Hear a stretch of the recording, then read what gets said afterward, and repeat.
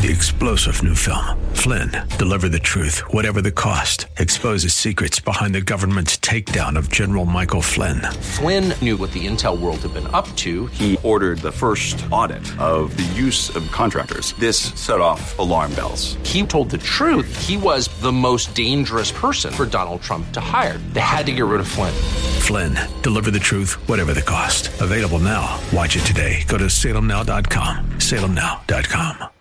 Wednesday, the 20th morning of the third month of the year of our Lord 2019. Thanks again to Ryan Morrow, who joined us last half hour. Looking ahead at 10:35, Chris Gobatz, national security expert, is going to be joining us, talking about the New Zealand attacks and what those mean in the larger battle against terrorism, and to whom should we be paying the most attention in that regard.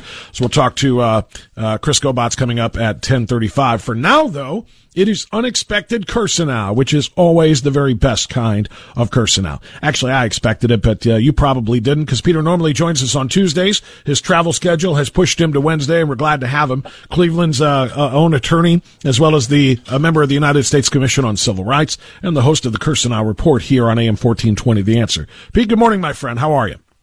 Bob, doing great. You know, it's only 8 days to opening day. It's really gone fast, really remarkable. Oh, by the way, you know, if I'm not mistaken, a little birdie told me that the daughter of the best radio talk show host on Salem got accepted to a great school without any bribes or, you know, messing around with the resume. So, congrats.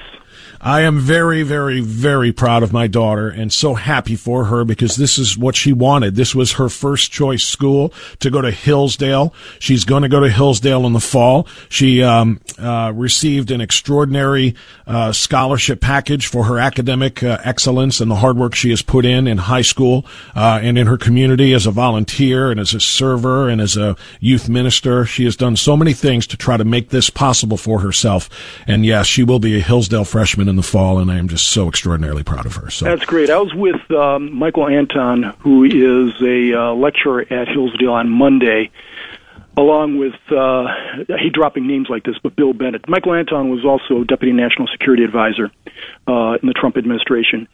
And the fact, and of course Bill Bennett knows Hillsdale intimately as former Secretary of Education, and we were talking about the deterioration of, you know, and it was in the context of the whole, you know, admissions scandal, but we were talking about the deterioration and corruption of academic standards at elite schools, and there's a few oases in that environment, and Hillsdale probably is the principal oasis. You get a phenomenal education there, but in the traditional sense, you develop also, or it seeks to develop your character, understanding in the classical sense that a good education necessarily enhances your character.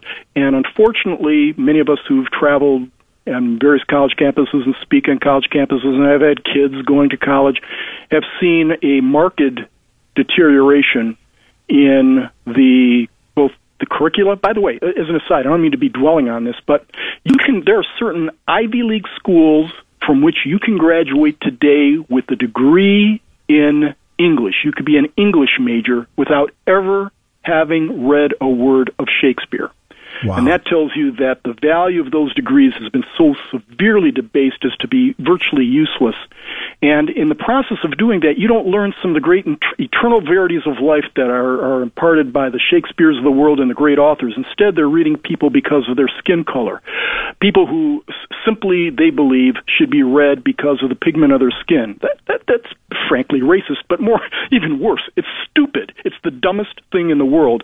And many of the things that they're reading don't impart necessarily just great literature, but don't teach you the essential verities of life. So, but Hillsdale does. Well, that is very kind of you to say, and really great information, too. I mean, I already knew a lot about those things and about the reading of the classical books and this being a classical liberal arts education and all of the values of it. But the more I learn, the more excited I am for her opportunity, and it's going to prepare her for medical school like nothing, anybody could even imagine. This is such a great thing for her. So, yeah, very proud of her, and thanks for bringing that up, Pete. Now, let's talk about the scandal. You jokingly mentioned, of course, and accurately as well, that I didn't have to buy her way by bribing a coach to say that she rows crew when she doesn't. But that is what a lot of wealthy people I couldn't have done it if I wanted to. I don't have the money. But wealthy people do, and they bought their kids' way in by bribing a coach, saying, hey, she's a soccer star. Coach said, all right, I'll say she's on the soccer team, even though she had never kicked the ball in her life. And he as well. But some of the famous names, Lori Loughlin and Felicity Huffman, are all wrapped up into all of this thing. Pete, how widespread is the corruption? And I don't mean just this particular scandal that the Sting exposed. That's large enough on its own. But the admissions standards at major universities, at elite universities, or rather elitist universities, what can you tell us about all of this? A lot, frankly, and none of it's good. First of all, I don't know the extent to which this is widespread, but, your gut tells you that this is simply the tip of the iceberg. If it's happening at these schools and they've happened to stumble upon these individuals who've been bribing their way in, it probably is far broader than that.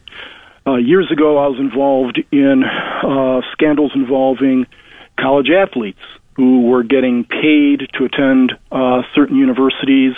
I wasn't personally involved. I was part of the litigation, part of the legal representation related to such matters, and won't go into all the details. But nonetheless, so you have that, and Bob, the kind of things that go on at the scholastic level related to college athletes. That's one aspect, and probably in the grand scheme of things, a small part of it. We are starting to see laid bare an extraordinary corruption of the admissions process, but there has been very little attention recently paid to other corruptions of the process. First of all, the dumbing down of the curricula that we mentioned before, and that's a function to a large extent of several things, but one of them is an abandonment of the values of Western civilization. But on a more practical level, what you have is, we talk about the fraud in college admissions, but one of the things that we do is we've lowered admissions standards, even at elite schools, to ridiculous levels for a large part because of racial and ethnic preferences. There's currently, just to give you an example, and this is just one example, many of you know of the lawsuit against Harvard by Asian students, and I have some tangential involvement in that. Students for fair admissions versus Harvard.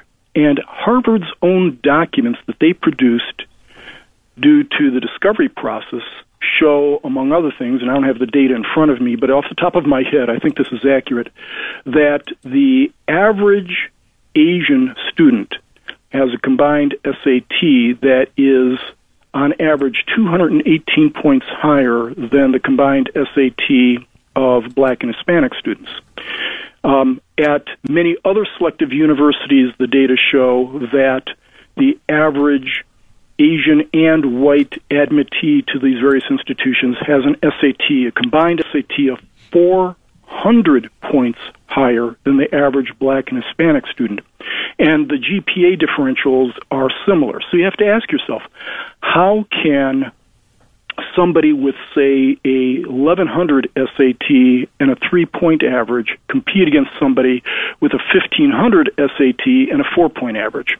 The answer is they can't, at least not effectively, and that's why you see Rick Sander at UCLA, professor of law and also a PhD, crunched the numbers and shows that Black law students, for example, who are admitted through racial preferences, and Hispanic law students tend to settle within the bottom quartile of their respective classes.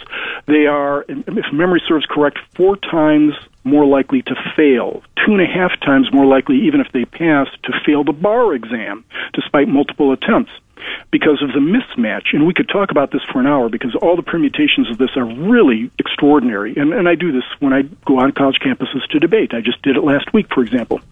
But what we're doing, one of the things we're doing, because so many are dropping out because of this mismatch, they're going to schools for which they are poorly prepared to compete. Not that they can't actually do the work, but it's as if you or I tried playing against LeBron James. We haven't played basketball in a while, right? Probably not going to do that well. Okay, that's a talent differential too, but if you haven't been prepared, somebody from Collinwood High School. No disrespect to Collinwood, but the average student going to Collinwood is not getting the same kind or level of instruction that somebody who goes to Andover or Exeter gets, and then they go to Yale, for example, and are competing on the same basis. That person is not going to be prepared to do it. Whereas, as we've shown at the Civil Rights Commission, that same student from Collinwood, were to go to a very fine school, but not at that level in terms of competition, that person is far more likely to graduate and become a productive member of society. But we're playing this fiction where we're trying to populate schools with people of different races for the virtue of quote-unquote diversity, and are harming students' prospects as a result. And what has to be done, and you're seeing this throughout academia, is standards are being lowered, because if they weren't lowered, then some of the students who are being admitted who aren't rising to the initial admissions level would fail. So that's one consequence. I'm not saying this is directly attributable to, affirmative action, but at Yale, you don't have to have any knowledge of Shakespeare to get an English degree. Shakespeare's kind of tough. It's a tough slug. I remember reading through it, and I said, what the heck is this clown talking about, So did I, and I have an English degree, and I had to read. It was different, at least in the 80s, because I read a ton of Shakespeare, and a lot of the... a lot of the classical books that you were talking about before, but they have dumbed them down. Pete, I want to kind of narrow focus here, because there's a lot of ground you're covering in a lot of different areas. But I want to go to the issue of admissions by race as opposed to by achievement and by test scores and so on and so forth, because we're talking about the college, and you mentioned the Harvard, the lawsuit against Harvard by the Asian students. That is playing out on a different level down at the high school level, and I've been struggling with the pronunciation of this all week since I learned about it, but is it Stuyvesant, the elite school in New York City? That's right. And Hugh Hewitt brought this up on his program yesterday, and I started talking about it. It's a very similar thing. Some 74% of the admitted students to that elite academy in New York City are Asian, and most of them are described, at least by the New York Times, as being lower income or low income students. So these are not like some sort of wealth advantaged where they're hiring private tutors and so on and so forth to help them score high on the entrance exam to get into the school. But the story that made the news was that only 7 out of 895 accepted students for this coming class are black. And that has led Bill de Blasio and others to say we have to get rid of the test. We can't do that. That's not fair. If you get, because young blacks don't have the opportunity to score as high as the other people do. He didn't even mention Asians. I think he's thinking that it's almost all white. But it's similar to what they're doing at Harvard. And once you dumb down the admission standards or eliminate the admission standards altogether, the test, and just say we're going to proportion the hand out the admissions proportionately to racial demographics in the community, then you cease to have an elite academic school that is for higher learning and college preparatory standards. Yeah, you nailed everything there. I mean, the fact of the matter is that's happening throughout the country, too. And we're dumbing down standards. We are watering down curricula. We are giving people degrees or graduating them without the proper tools necessary to advance in society. And we're making excuses for people. Look, kids aren't dumb, and they get it. The kids who are applying to these schools, the kids who are in these schools, know that there are different standards that pertain. And they, as every kid does, and I will confess I was one of those kids, I would rise to the level expected of me, okay? And many times no more than that, except when it came to athletics or something like that. But that's human nature, regardless of what race you are, regardless of what sex you are.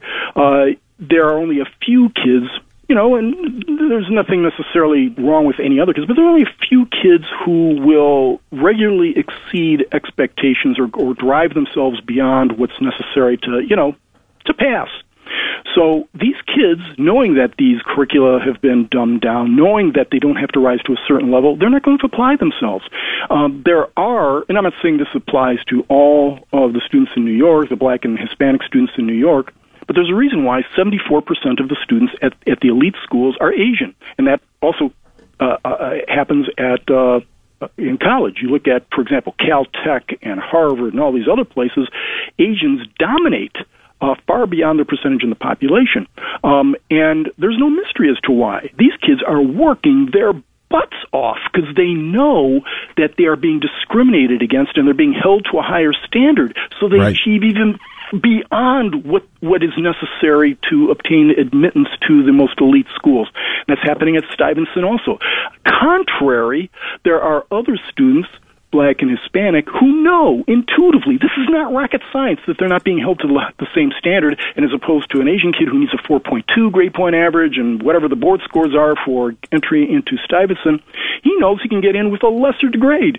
So it's human nature that the person is going to devote more attention to things that he prefers devoting attention to as opposed to his studies. If he can, which by the way ends up hurting. I'm sorry, Pete. I've got to get our break here, so I got to cut in. But by the way, that hurts not only the Asian student who gets denied a spot in the class potentially, but it hurts the actual student who doesn't have who doesn't prepare, because they're going to go in there and fail and not help themselves at all. Whereas if they went to a school that was more their speed, if you will, they might get a great grade point average and put themselves in line for a great career. I got to interrupt there, though, because it's 10:24 already. We'll come right back with a few more thoughts from Peter Kirsanow after this on AM 1420. 2624.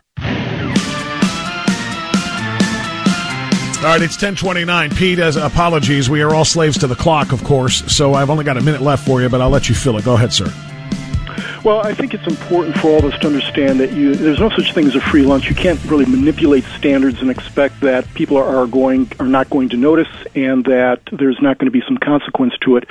And we're seeing this throughout academia. It's really it's harmful to the kids, it's harmful to society, and there is an endemic corruption that occurs. What we saw with respect to the scandal at the collegiate level with respect to these celebrities and other wealthy people, there's always been some gaming of the system throughout much of our lives. We know that kind of stuff, but this is of a different ilk. And I think what happens is when people are led to believe that it's acceptable by our elites to game the system, to, fudge numbers, to, have different standards for Asians as opposed to blacks or whites as opposed to Hispanics, then there's less faith in the system as a whole, and there's less of an inclination to adhere to clear-cut standards, and you're going to get gaming of the system like this. It's no surprise. We see this kind of slow deterioration of standards across the board, not just in academia and media and in corporations, because we see represented to us by the elites and those who are making policy in society that, in fact, we're going to fudge things in a way that suits us. I think it's important that we resort back or return back to principles, to integrity, to, frankly, holding people to tough standards, whether it be academic standards or moral standards. Is that hard? Sure it is. Life is not hard. It prepares you for life that way.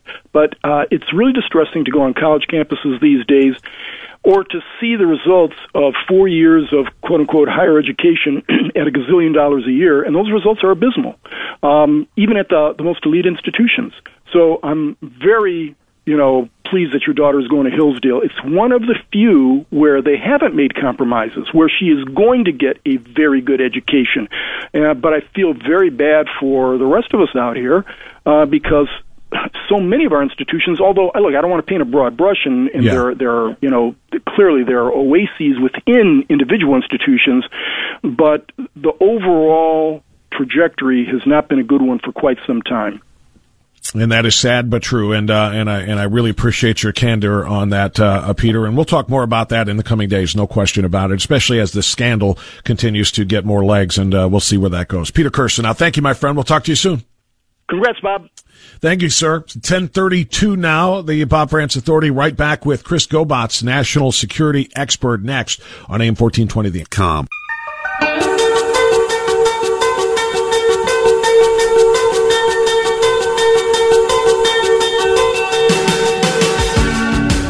On Onward we roll, 1036, AM 1420, The Answer. Thanks for joining us. Thanks again to Peter Kirsanow. Tremendous information. We had Ryan Morrow in the first hour of the program. We are waiting to hear from Chris Gaubatz coming up next on AM 1420, The Answer. Chris is a national security expert. He's going to be the next speaker, at the next Act for America meeting, which is coming up on Monday. And this is an important one. Chris is the author, by the way, of The Muslim Mafia. And he's one of the foremost experts and national security consultants working. He trains law enforcement on the severity and dangers of the jihadi network in the United States. He details the strategies and MO of jihadists while providing specific investigative guidance to law enforcement by showing them how to locate and prosecute terrorists, among other things. He, by the way, if you don't know, he was the lead undercover researcher in one of the most successful post-9/11 undercover operations in the United States. He posed as a Muslim convert and gained access to the Brotherhood, the Muslim Brotherhood, and the Hamas-backed organization leadership meetings. And while there, he preserved more than 12,000 pages of evidence and 300 hours of covert audio and video recordings from CAIR, the Council on American Islamic Relations, headquarters, revealing clear patterns of fraud, sedition, and terrorism. And it's all been chronicled, and it's very important he continues to fight very, very hard on behalf of the American people and national security. So we're waiting to hear from him. We're supposed to hear from him right about now. And the event coming up, by the way, on Monday, let me throw this at you. If you want to attend Act for America's meeting on Monday, this coming Monday, the 25th, you have to register by sending an email to info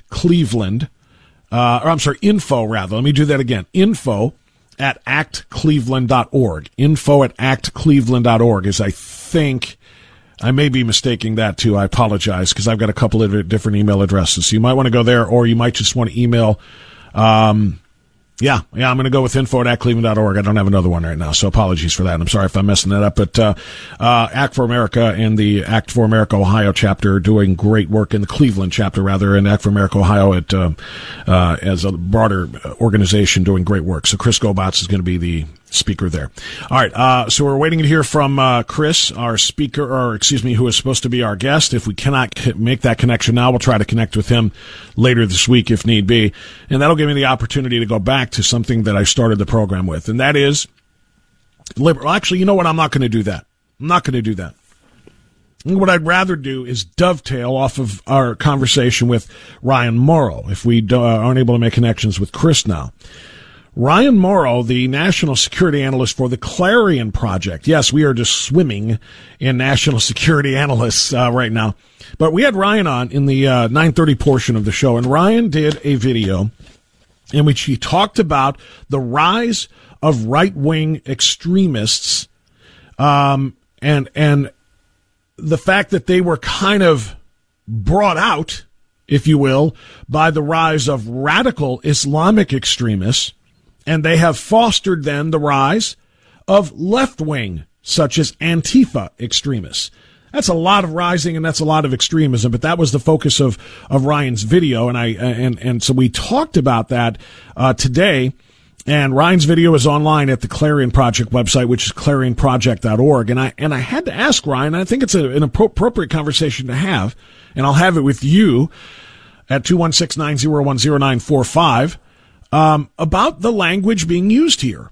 And I challenged Ryan because it's his video, and he talked about right-wing, white supremacist extremists rising up in response to radical Islamic terror. And as a matter of fact, the lunatic who shot up the two mosques in New Zealand last week, in his manifesto, he pretty much expressed a desire to create that civil war in the United States between right-wing extremists, seen by some as white nationalists, and left-wing extremists seen as Antifa, the anti-fascists. And so if we play into that, we're giving him exactly what he wanted with the murder of all of those people. And while all of that is important enough for its own discussion, to be quite honest, it is equally important to me to have a discussion on the terminology. I said to Ryan Morrow, I think what we need to do is come up with a glossary of terms and give them accepted, fair definitions. Because his description of radical Islamic extremism giving rise to right-wing extremism, I think is flawed. Not the idea that radical Islamic extremism isn't making other people feel and do extreme things, but to call them right-wing, I think is inaccurate. And I had another caller a couple of days ago bring that up. I think it was on Monday, who said, Bob, why are we calling this guy right-wing? The lunatic in New Zealand. And I kind of said, well, kind of what Ryan Morrow said. It's accepted that way, that if you are a nationalist, that is more conservative thinking. And if you are a conservative, you're considered to be a right wing, and thus far right, kind of gets lumped in, and it's unfortunate. But now I think I'm kind of rethinking that strategy or that circumstance based on what Ryan said, because I do not believe that conservative thinking, which is classified in general terms as right wing, and maybe that's a problem, but I do not believe that has anything to do with white nationalism or nationalism in general. Now, the irony of that is I am a conservative. I am not far right, if you will. Some might describe me as being far right, in that I'm closer to being more extreme in favor of the Constitution as the founding document upon which all liberties in the United States are based. I'm far more extreme in that regard than I am moderate in that saying that the Constitution is a living document that can change, and it can be be changed over time. It can be interpreted differently as a result of modern conventions and so on and so forth. So if you want to call me far right in that regard, okay, I guess I'll wear far right more than I'll wear moderate. But I have no interest whatsoever in white nationalism. I have an interest in nationalism. If by nationalism one considers it to be the opposite of globalism, I do believe in our responsibility to put our people first, to put Americans first. But that is in no way white nationalism, just because I'm white and I believe in nationalism over globalism. Because if it did, then how would I explain the fact that I am looking out for the interests of all races of Americans? Black, brown, white, ethnic, whatever you want to say. I believe in putting America first, which is what President Trump originally ran on. America first, rest of the world second. Does that mean we'll abandon the rest of the world? Obviously not. The United States has been the greatest force for good in the history of humanity. In the history of humanity. And we will always look out for our allies. We will always challenge our enemies. And we'll do that, if that is what is required of us to make sure that radical, aspiring tyrants and dictators threaten the safety and the security of innocent people. We will do that, but first and foremost, we take care of our own, and that's nationalism. Nationalism, Americans first, American priorities first, is not racial. And yet that's how it has been described. So when this quote-unquote white nationalist shot up the mosques in New Zealand, he's being called far right because of that. And I feel like that is just a little bit unfair. I'm on the right side of the political spectrum, and I believe in nationalism, but I believe in nothing that lunatic stands for. So I think to call, and I'll be 100% honest with you, it's also just intellectually lazy. It's what the journalists do. It's what the left-wing media does. In an effort to demonize conservatives, not just in the age of Trump. Now we go back. If you recall, the mainstream media being liberal didn't just start because of Trump. It may have reached its fever pitch. It may be harsher and more shrill and more blatant and more openly biased in its anti-Trump narrative now than ever before. Trump derangement syndrome is a real thing among the media. The president being at war with them, calling them the enemy of the people, is also new. But the liberal media being biased against conservatives is obviously as old as you can remember, as old as I can remember. And so I'll go back now to the Bush years, the last Republican president, to the Bush years. And if you think about the way the media attacked conservatives, and George Bush, by the way, was nowhere near, at least policy-wise, as conservative as Donald Trump has professed to be and who has been by way of lowering taxes, deregulating, taking government out of more and more business affairs and so on and so forth. But the mainstream media attacked conservatives and needed a way to do that, calling them what? They called them far-right war hawks. They called them, war hawks, or they called them neo-conservatives, neocons. The new conservatives are the interventionists who want to put, boots on the ground in every nation around the globe and so on and so forth. So they need to find a way to demonize people who simply, in general, believe in constitutional principles, people who are originalists, people who do believe in a strong national defense, people who do believe in building up our military so that no one ever thinks of going to war against the United States or harming the United States or our allies or our interests. And they needed a way to demonize. And so, what do? They come up with the identity politics. This is not born again in the age of Trump. This is a long time ago, but I'll go back to, again, the most recent Republican leadership, and that was President Bush, and that's when the identity politics took off. Maybe even made worse. The accusations of, white racism being a Republican ideal, the idea of white nationalism being a Republican ideal, made worse perhaps during not Bush's term, but in his successor's term, when the first black president took over, and we expressed opposition. So again, it's simple and it's lazy to say Donald Trump is inspiring white nationalists.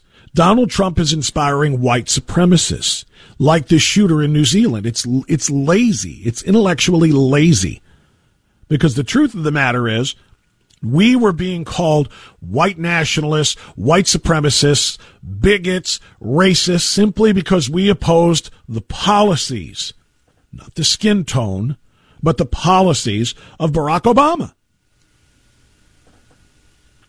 I said for 8 years on these airwaves in Cleveland, Ohio, other airwaves, and then these for the last 4 years, that Barack Obama wore his brown skin as a suit of armor. It was like a coat of armor.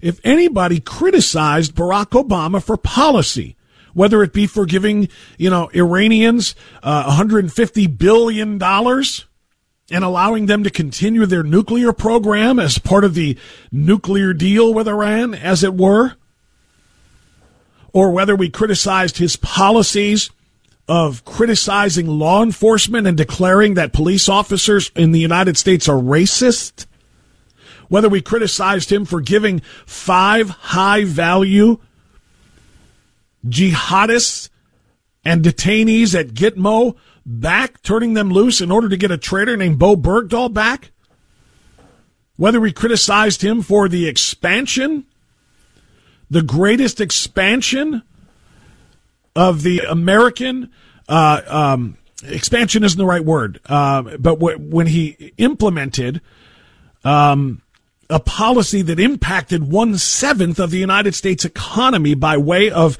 trying to nationalize our health care. Of course, I speak of the implementation of Obamacare.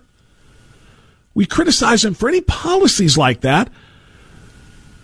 His skin color deflected the criticism. Oh, you're just a racist. You don't like a black president. You have a problem with Obamacare. You have a problem with auto bailouts. You have a problem with Iran. You have a problem with taxation. You just don't like a black president. And so his skin, like I said, was a suit of armor. The arrows that you fired at him, the verbal arrows of policy disagreement, just bing, bing, they just bounced off. You can't take any, you can't get any traction against him because he was a black president. And if you criticized him, you're a racist, not somebody who just disagrees with him philosophically or politically. It must be because you don't like black guys, or at least black powerful guys. So this has all been building, and this has all been coming for a very long time. Again, it reached a pitch, in the age of Trump. Trump derangement syndrome has taken this and put it over the top on steroids, with the left accusing the right of being a racist, accusing the conservatives in the United States of being, quote-unquote, far-right extremists. And it's a problem. It is a problem. And the bigger problem, one that I was hoping to discuss with Chris Gobbets, was the fact that one lunatic shooting up 2 mosques in New Zealand is going to create a permanent class of victimhood for Muslims around the world, including in the United States. And anybody who then thus speaks out against Islamic terrorists or Islamic extremists are going to be accused of being Islamophobes whose rhetoric and whose commentary and whose negative statements about Islam is going to lead to more New Zealand-style massacres in mosques. It will provide them with cover, which is a very dangerous thing as well. All right, that's a lot to digest. I'm trying to tie together what Chris Gobbets is going to be talking about with Act for America on Monday, with what Ryan Morrow had to say, and obviously the state of all of this today, because we don't control the narrative. The left controls the narrative, and we're trying our very best to take it back. 10:52, we'll get a check of traffic. Come right back on AM 1420. States.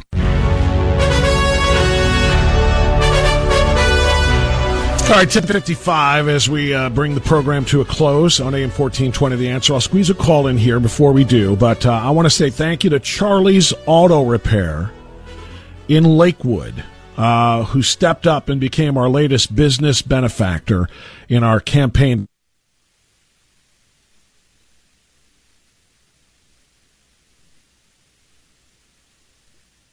We are willing to give you $1,000 of free commercial advertising on our program, on our radio station. $1,000. You don't have to give us anything. You just give $500 to Food for the Poor, which, by the way, is tax deductible. Tax deductible, $500 donation feeds a bunch of starving, dying kids in the poorest nation in the Western Hemisphere in Haiti through Food for the Poor. Tax deductible donation feeds them and gets you $1,000 of free commercial advertising. So we'll double the return on that $500 donation that you still are able to deduct from your taxes. All you have to do is call 844-868-4673. 844-868-4673. Or go to our webpage, WHKRadio.com, and click the Food for the Poor banner ad there. Become a business benefactor. You help feed the hungry and clothe the naked and provide medicine for the sick, and we'll give you $1,000 of free advertising on AM 1420 The Answer. We get nothing out of it except for the need or the satisfaction with meeting our mission and delivering what we promise, and that is trying to help people. That's what we're all about. Christian, calling us from Menor. You're on AM 1420 The Answer. Hi, Christian. Go ahead. Yes, good morning, Bob.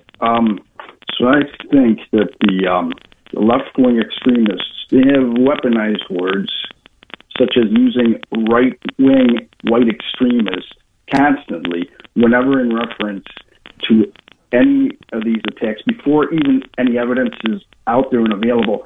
And it's used to shame, and it's used for political purposes. Now, when on the other hand, whenever a Muslim commits a terror attack, for instance, the first thing you'll hear is he is referred to a lone wolf, okay? And we must not jump to any conclusions before the investigation is thoroughly completed by the FBI and people who are credible in the media to let us know what the terminology will be given to that. You see what I'm saying? Yeah, I do. The problem is I don't know if I can trust the FBI to give me the right definitions of these terms either. I'll be honest with you. I don't know if I trust the FBI to do anything with what we have discovered over the course of the last, 2 years and really 3 years, going back to what we learned about their attempts to undercut Donald Trump and to try to help elect Hillary Clinton. So I get your point. Yes, we do need somebody rather than the media to define the terms, but I don't know if I would trust the FBI. We need to kind of come up, I don't know. I don't want to say come up with it on our own, but that won't be trusted either. Jerry in Brecksville next. Hi, Jerry. Go ahead. Bob, I read in the Plain Dealer today where Fox put Paul Ryan on their board. Did you hear that? Yes, I did. He's on, I don't know if it's actually Fox News, but the parent company. He's on the board of the parent company. My God, what's going on with that people? I mean, Blue Dobbs will resign or something. Well, I don't know. It's either that, Jerry, and thanks for the call. It's either that or the other will happen. Maybe Paul Ryan will start to open his eyes a little bit more when he sees the truth. He has not been somebody that we can trust. So rather than having Lou Dobbs resign, maybe he'll start listening to Lou Dobbs and people like that a little bit more. Hey, I'm told we had a little bit of an audio glitch there when I was thanking our sponsor, Charlie's Auto Service in Lakewood. Charlie's Auto Service is our latest business benefactor, so I heard I cut out there, so I wanted to make sure to give them some love. Thank you to Charlie's, and I hope you'll be the next business benefactor. We'll see you tomorrow. Bye-bye.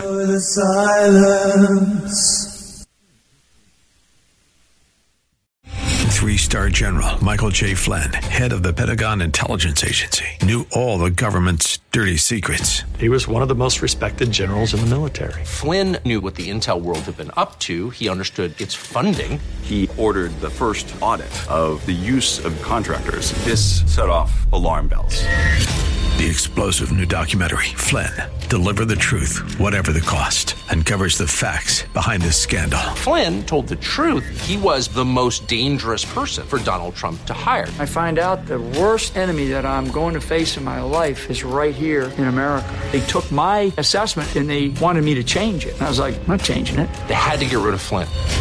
With in-depth interviews, archival footage, and never-before-seen personal records of the man behind the headlines. I just felt like I was drowning. Flynn, Deliver the Truth, Whatever the Cost. Available now. Watch it today. Go to salemnow.com. salemnow.com.